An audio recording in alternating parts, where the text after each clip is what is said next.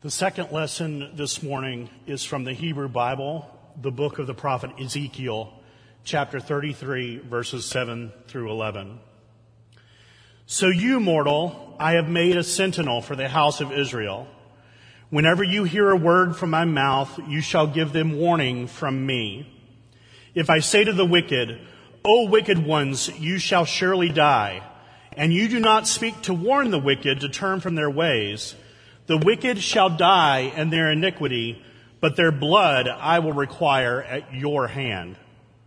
But if you warn the wicked to turn from their ways, and they do not turn from their ways, the wicked shall die in their iniquity, but you will have saved your life. Now you, mortal, say to the house of Israel, thus you have said, our transgressions and our sins weigh upon us, and we waste away because of them. How then can we live? So say to them, as I live, says the Lord God, I have no pleasure in the death of the wicked, but that the wicked turn from their ways and live. Turn back from your evil ways, or you will die. Why shall you die, house of Israel? Here ends the reading. Hear what the Spirit is saying to the church. Thanks be to God. Good morning again.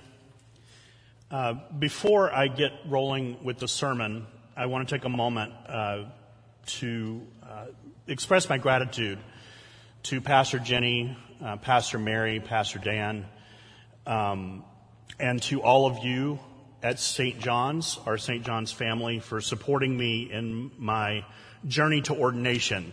This is the first time I've stood before you since I've been officially approved to start the process toward ordination in the United Church of Christ. And it would not have happened without the support of you and our staff here at St. John's.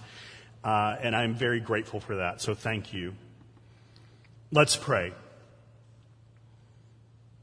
Dear God, open our hearts today to hear the message that you have for us.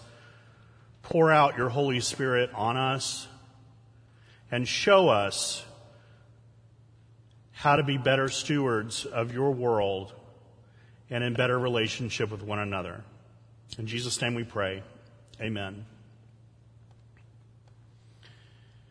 So there's a meme going around on Facebook, and the first time I saw it was, I think, on the Macrobies page.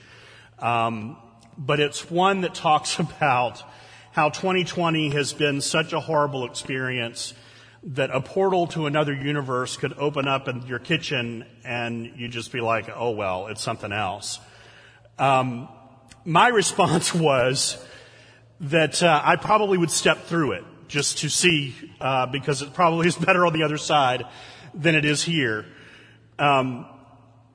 But of course, a portal is not going to appear. We're not going to have an opportunity to step out and do 2020. Kate's over here shrugging. Maybe a portal will appear. We don't know. Probably murder hornets will come through if it's a portal. So let's hope that doesn't happen. But for better or worse, in 2020, right here, right now, we have this messed up world that we're in, and we have to figure out how we're going to muddle through. Now, today's Hebrew Bible lesson is from the prophet Ezekiel, and the portion of chapter 33 that's assigned to us by the lectionary today places Ezekiel in the role of sentinel for God's people, the Israelites.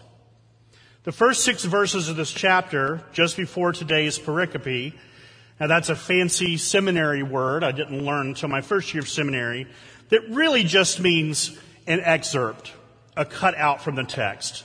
And that explains what a sentinel is before the text that we read today. A sentinel, or a watchman, would have been a military officer assigned to watch the walls or gates of a city or fort. And if there was danger, the sentinel would let people know. And if the people didn't muster for defense and they were subsequently killed, the sentinel wasn't blamed because they did their job of telling people about the danger.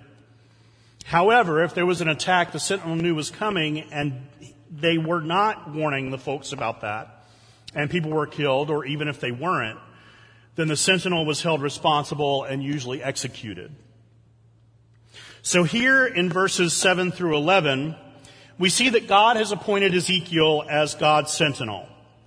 God's placed responsibility upon the prophet to warn the Israelites that they are in grave danger unless they change their ways. God warns Ezekiel that if the prophet does not call out Israel for its unrighteousness, then anything bad, like death, that befalls the Israelites will be Ezekiel's responsibility. On the other hand, if Ezekiel does his job as a sentinel and warns the people, but they don't change their ways, Ezekiel won't be held accountable for what happens. In verse 10, it's apparent that Ezekiel, the sentinel, has warned the people that they need to repent of their wickedness because they respond with desperation, that they are weighed down by guilt, and it is literally wasting them away. They're convinced they will die. But God says, I don't want you to die. I want you to turn away from your wickedness instead. Why do you have to die? My friends, be assured, God does not want us to die. It doesn't mean we're meant to live forever. It doesn't mean that bad things won't ever happen. But what it means is that God wants us to thrive. God wants us to flourish. In the Gospel of John, Jesus tells us that he came to give life so that we can live it more abundantly. And the communion litany that we'll recite later this morning articulates our goal of moving toward a future when abundance for all means scarcity for none. Christians are resurrection people called to new life and to share the grace and promise of resurrection with others. The flourishing God wants for us is not just for the people we like, the people in our church, the people who follow Christianity. God wants everyone to live and to flourish. It only takes a moment for us to know that much of our world is not flourishing. And the parts of the world or people that are flourishing are often doing it at the expense of others. We're in the midst of a pandemic that shows little signs of abating before this year is over. And it has revealed quite plainly the inequity that exists in our country and our world, and the collective human trauma inflicted by it has made most of us feel as though flourishing is impossible for us or for anyone else. But why am I talking so much about flourishing when this pericope from Ezekiel seems to be more about calling out people for doing bad things? Now, had I been writing this sermon 25 years ago, the notion that God wants the world to flourish really would not have occurred to me. And I would have been focused rather on this message to the wicked. And most of you know that my faith formation was primarily in the conservative Southern Baptist Church. And one of the primary theological differences between conservative evangelical denominations and mainline denominations like the UCC is their eschatology, another seminary word. Eschatology is a theological term that means what you believe will happen in the end of time, the end of God's revelation, the end of the story. Southern Baptists and most conservative evangelicals believe that those who are saved will go to heaven and those who are not will be sent to hell. And they also believe that God's ultimate plan is to destroy the earth and then remake a new one and a new heaven in the perfect form that it had in the Garden of Eden back in the creation narrative of Genesis. There's a strong focus on personal piety and the belief that any suffering encountered here on earth will be countered by glory in heaven. The emphasis is placed on saving souls, and helping people in need is almost always coupled with that goal. Little focus is placed on environmental stewardship because God is going to destroy the earth anyway, so why worry about it? And flourishing in this way of thinking is guaranteed in the afterlife for those who are saved. And the fact that some flourish and some languish here on earth is usually explained away by claims of people being more blessed or more fortunate than others. So 25 years ago, my focus would have been making sure that we called out sin and tried to save as many souls as we should. My theology and my eschatology have shifted significantly since then. My break with conservative Christianity came as a result with being gay. The theology of personal piety and purity is incapable of affirming the true worth of someone who is not heterosexual. There's no place for me. In 2013, I started attending a UCC church in Altadena, California. And for the first time, I was part of a Christian community that affirmed my worth just as I am. And more importantly for me, it welcomed questions. It welcomed conversation about God, about our beliefs, about our theology, about the way we move in this world. I firmly believe that because human beings are thinking creatures, part of God's intention for us to flourish is for us to think about everything, including our beliefs about the divine. And part of flourishing for me is the freedom to ask questions. If you see something, say something. If you've traveled really since 9/11, you probably have seen placards and posters that say that. Mass transit stations, train stations, airports. If you see something, say something. Now, in the perspective that I had 25 years ago, the idea of seeing something and saying something to this wicked folks would have to do with making myself feel more righteous or feel like I have saved more souls that are going to go to heaven. But now, if I see something and I say something, it's because I'm fully convinced that our ability to truly flourish the way God wants us to flourish is connected to the flourishing of the people and the world around me, around us. It's about the interconnectedness and interdependence of all people and all things. And that means community matters. When I was in kindergarten, at Christian school, of course, one of the words we learned to spell was church. It's not a difficult word for a young reader to learn, but I'll never forget the teacher telling us that the U and R go in the middle because you are church. We are the church. A church cannot exist without people. A church is not a building. It's not a prescribed way of saying things or singing certain songs. A church is a community made up of people. And right now, I think in the time of pandemic, I think we understand what that means more now than maybe we ever have. If you see something, say something. It is less about calling out than it is about calling forth.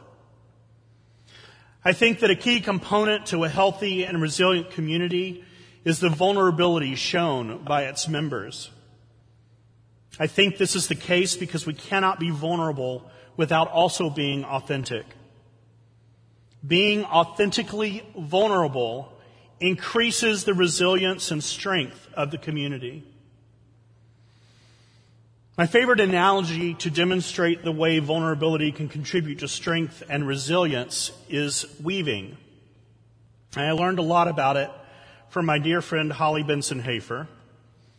She's a weaver. She dresses me in costumes, and I was the mascot for a regional weaving conference that was held in Jackson, Mississippi in 1998. It was a modified Easter bunny costume with the ears pinned down so I looked like a sheep. That's what I did, ladies and gentlemen. Yeah. But if you're weaving a tapestry, and an example is on the right-hand side of the graphic, if you're weaving a tapestry, or left-hand side rather, you construct it with threads that are independently fragile. Each thread has no strength on its own. But as they're woven together, as they become more connected, interconnected, interwoven, they collectively gain strength. They are no longer just threads. They are vital components to a tapestry. And that's like us in our church community. It's up to all of us to show up in an authentically vulnerable manner because it encourages every other member of our community to be authentically vulnerable. And that authentic vulnerability shown by everyone weaves us together into a community and a tapestry of strength and resilience. If you see something, say something.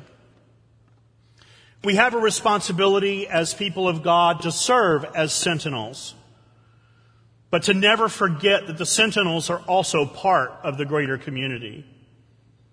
Repentance isn't about them. It's also about us. Repentance isn't about apologizing. It's about changing trajectory. It's about remembering where we should be headed and reorienting ourselves toward God. Repentance requires imagination. In his book, Roots for Radicals, Edward Chambers speaks of the human existence as tension between two worlds, the world as it is and the world as it ought to be. The Israelites respond to Ezekiel's call for repentance by saying that they know they've done wrong and they feel guilty, but they don't see a way out. They can't come out from under their guilt, and they've resigned themselves to death. And God responds by saying, I don't want you to die. I want you to repent. I want you to change your trajectory. Imagine the world as it ought to be and head in that direction. Repentance begets hope. If you see something, say something. Whether it's with your voice, letters to lawmakers, stickers on your car, signs in your yard, or a t-shirt with a message. Say something to a world that needs truth, compassion, and hope. Theologian Walter Brueggemann tells us that the prophetic tasks of the church are to tell the truth in a society that lives in illusion, grieve in a society that practices denial, and express hope in a society that lives in despair. If you see something, say something. We are called to be sentinels. We are called to repent of the sin of silence in the face of oppression and speak the truth. We are called to have compassion for those who are oppressed and for those who are blind to their complicity in perpetuating oppression. We are called to express hope to those who feel crushed under the weight of their guilt and despair. And we are called to imagine a world as it ought to be. Together we rise, and together we work toward a creation of that world. Amen.